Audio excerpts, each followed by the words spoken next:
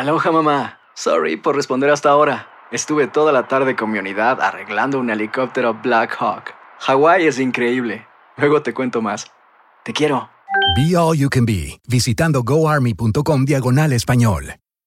Connor Noland's appearance in the zone is brought to you by Allstate Insurance with agent John Mark Goings. Another two-strike pitch, and that one's cut on a missed. That's back-to-back Ks now from Noland. John Mark Goings Allstate in Jacksonville and Cabot can take care of your home, auto, RV, boat, life, and commercial insurance. Great inning by Connor Noland. Troy, how about that? 1, 2, 3. Outstanding. Are you in good hands? All right, let's bring him in. Connor, scale 1 to 10, how sensitive are you feeling today? Because we're not messing around. We're getting after it. You ready? I'm like a 0 right now. You have to Perfect. shoot it straight. I'm ready to go. All right, we love you. We're going to be nice to you. And I love Ron. I got nothing against Ron. I feel bad now that I hurt Ron's feelings. Now I used to be really mean a lot of the time. I'm usually pretty nice now. And I thought people could take a little light ribbing on the show. Apparently not. Now I feel terrible. It's going to ruin my whole day. So anyway, I'll be good to you. Let me ask you this. Can I ask you to self-evaluate? Was that your best outing as a Razorback the other day, last Friday against Indiana? I don't know if it was my best one. It's definitely up there. And from what I can remember, I think I had Mississippi State my freshman year that was pretty good, and Tennessee. So, but I definitely think that ranks up there and felt really good about it. See, that I just put you in an awkward position right there, unintentionally. I'm like, okay, so do I flex on how good I was the other day, or do I talk about all the other times I was awesome? So that's a pickle. What'd you like about, the facing Indiana? What was working for you? Obviously, the 10 strikeouts was phenomenal. Would you have something individually as a pitch that was going, or kind of everything with your approach? What'd you like about your performance? I think I just had the curveball going really well. Throw it in every count or any count that I needed to, even behind. So that really put me at an advantage to, keep them off balance. So normally when that's going good, I can build off that and use all my other pitches to, keep them off balance. And that's what happened. How do you rank your pitches? Because you said you're a fastball pitcher, but then you got your curveball. And I know you got up to 5 other pitches. Every day can be different, but how do you rank it as far as your confidence, your pitches? I would say that right now the curveball is the first pitch on that list, and then fastball, probably slider, cutter, and then change at the last. I mean, I've been using different pitches, but I haven't had a game where I've been able to use them all and throughout the game, and I've kind of gotten limited down to just using the curveball, fastball, and slider. When did this curveball become such a weapon? I think it's always been there. It's just the way I've been throwing it recently. It's aggressive and trying to use it to punch people, which is different than in the past where I just use it as a pitch to get ground balls. Are you throwing it harder? It's harder, yes. I think it's 81 to 83. And used to it was soft, almost like an off-speed pitch that was trying to get them off balance?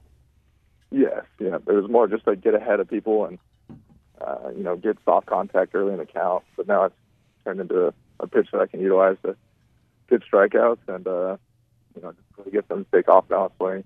We asked you last week about the weather because we knew it was going to be bad, and you weren't worried about the weather. Obviously, it didn't affect you. What were the conditions like? Was it pretty miserable out there? Yes, it was miserable. I mean, I think it was probably 35 degrees, and then you had the wind chill from, wind blowing at our back. So it wasn't ideal, but, we got out there and practicing it the day before. So we knew what we were stepping into, and we had hand warmers and all the tools to keep us warm. What other tools do you use? Well, they had the big industrial blowers in there, the industrial heaters. So everybody was huddled around there whenever, in between innings, and right before I went out there, I could make sure my hands were warm. And that was a big bonus, because other than that, I don't think I would have been able to keep warm. Gotcha. Talking to Connor Noland on the Brandon Moving and Storage Hotline. If you're just tuning in, it's brought to you by our buddy John Mark Goings over at Allstate. So Saturday, you guys got, I guess, a rain out, basically. The field was unplayable. What did you do to pass the time? And did anybody have anything to do with that, like in Bull Durham? Did somebody sneak over there Friday night and, turn on the sprinklers and cause the conditions to be unplayable? Or was that just an act of God? I think that's more of an act of God. They played the game before us on that field, and they got torn up pretty good. And They tried to dress it up and make it look pretty, but it still was, not what it should be. But we canceled that game, and then we just went back to the hotel. I got to spend a little time with my family. I made the trip down there, so that's nice. Got to go eat with them and see my younger siblings. How many siblings do you have? I have 3. Are you the best athlete? I would like to think so, but I have an 11-year-old brother and a 7-year-old sister, so they still got time to develop. So we'll see in the future. All right. So where's the younger brother leaning? Is he football, baseball, or both? He's probably going to be a football guy. He's a lineman. He's a big body, so okay. I think he's definitely not a quarterback. Okay, I like it. Let me ask you about your relationship with the catcher. And, I don't know how often you're using different guys or will over the season. Just curious about that kind of the battery relationship, and also at the same time curious about how many times, if ever, you shake them off. My relationship with both catchers is good. They both do a good job. They've taught me through the fall and the spring, and I'm very comfortable with both of them and how they call the game. I don't shake too often. If there's a count or I have a pitch that I feel like is working good, I'll just keep on with that. But most of the time it's them calling the game, and coach might call something in. If I don't throw that, it might not be a good deal. So I try to stick with the plan as much as I can. How much does the catcher call it versus it coming from the bench? I don't know for sure. I think that it's mainly from the catcher, but in tight spots, there's definitely suggestions coming from the side. Have you ever gotten a situation where you disagreed with his pitch call, and you guys kind of had a little bit of a tit for tat, and then you went with his, or he had to give in to you? Was there ever a deal where somebody had to acquiesce? It's always just kind of up to the pitcher. Whatever you take to, that's what you're going to throw, and if you believe it, then hopefully the catcher believes it too. So there's not really a situation where anybody's going to get mad at you for throwing the pitch that you want to throw. But you just got to make pitches and believe in what you're throwing. I don't know what the ethics are on this or what's protocol, but do you ever shake a guy off, strike a dude out, and then walk up to the catcher and say, "I told you so"? Do you ever do that? I don't think so, but okay. Sometimes there are some situations where you shake and you want to say you were right, but you never know. Maybe that pitch they called would have struck him out too. Yeah, I guess as long as you give them credit, if they change the pitch and then things work out well for you guys, as long as you give them credit, you can probably say, "I told you so" when you shake them off, and it works out well too. So. Have you started scouting Southeastern yet? Yes, we did that earlier in the week. All right, what do you got for me? Tell me something. I think their experienced lineup. Heavy right-handed. They got some power throughout. Obviously, they knock the ball around, and I think we have a good plan for the guys. Just kind of attack them how we should, and just using the right pitches and the right counts, keep them off balance, and I think we'll won't get too much away. So I got to keep it limited, but we have a good plan going in, and we know what they like to do. Speaking of hitters, how excited were your hitters to go out to Baum-Walker Stadium yesterday with it being 70 degrees and the wind blowing out to left field and not in their face for the first time and not being 30-something degrees? I know. Talk about a day. You get 70 degrees here. We come back from a chilly 35 and Round Rock, and then you get this wind blowing out. That's a hitter's ballpark, and obviously you saw what they did yesterday. It's exciting for them. Kind of take the weight off your shoulders, have a little fun, put a smile on your face, and play some baseball. Hey, you said that, take the weight off their shoulders. I noticed it yesterday after a couple big hits. It almost seemed like the entire mentality changed. The dugout changed. It was people having fun. What was it like in the dugout? Could you sense that after the first big hit? Was there a difference? I think so. You had Slavin hit that ball into foghorns, and I think everybody just said, "Okay, it's time to go. We can hit now," and kind of just relax and play the game instead of being so tensed up and pressured to perform. I think you know how it goes for athletes. It's all the weight of the world on your shoulders to get a hit or making the moment too big. And once that finally happened, everybody just kind of clicked and knew they could do it.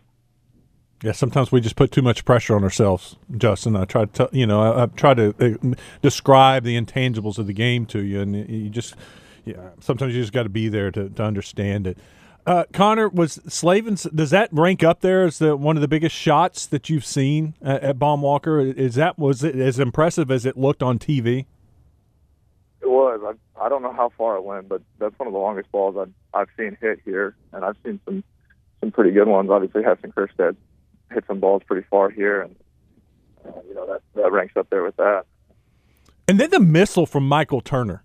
I mean, that was impressive too. I mean, which one was better off right off the bat? Because he just didn't hit it high enough. Yeah, that's the thing with both those home runs. Slavin's, you knew it was gone because of the angle it took, but Turner's was kind of just a line drive, and it kept going. So I think, you put a little bit of angle under there for Turner's, and it might be in the same place as Slavin's. I mean, they both have juice, and obviously they hit those balls different, but, same kind of swing. What was longer, the amount of time that ball hung in the air or the amount of time Sheboy spent in the paint last weekend against Arkansas? On average. I'd say him in the paint. I heard he was camping down there. What was longer, the English Patient, the movie from several years ago, or the amount of time Sheboy spent in the paint on Saturday against Arkansas? That's the question. What's the deal with that? I don't know. That guy's painted down there, and he's camped out like our fans before the games. I don't know what the deal is. Yeah, I don't know. It's weird. Exactly. Maybe we'll find him in the hog pen at some point. It's funny because it's almost like there are rules in basketball, Connor, they're rules, but they're really more guidelines. I've seen, I don't know, 2, 3-second calls this year, and I call basketball games, and I watch a lot of basketball games. I've probably seen 2, 3-second calls the whole year. Is there a rule like that in baseball where it's like, well, that's a rule, but it almost never gets called? I guess maybe a balk, and I guess you guys are now dealing with the pitch clock, and that may not get called a whole lot. Are they hard and fast on that, though, with the pitch clock so far? Oh, they've been kind of hard on it. Obviously, it's been called a couple times, but I think they're like that every year. They pick something to really harp on, and they'll do it in the beginning of the year. But once we get to SEC play or later in the year, it'll go by the wayside. More just a suggestion at that point. Yeah. Hey, back to power. Who's got the most power on the team? Gosh, that's a tough question.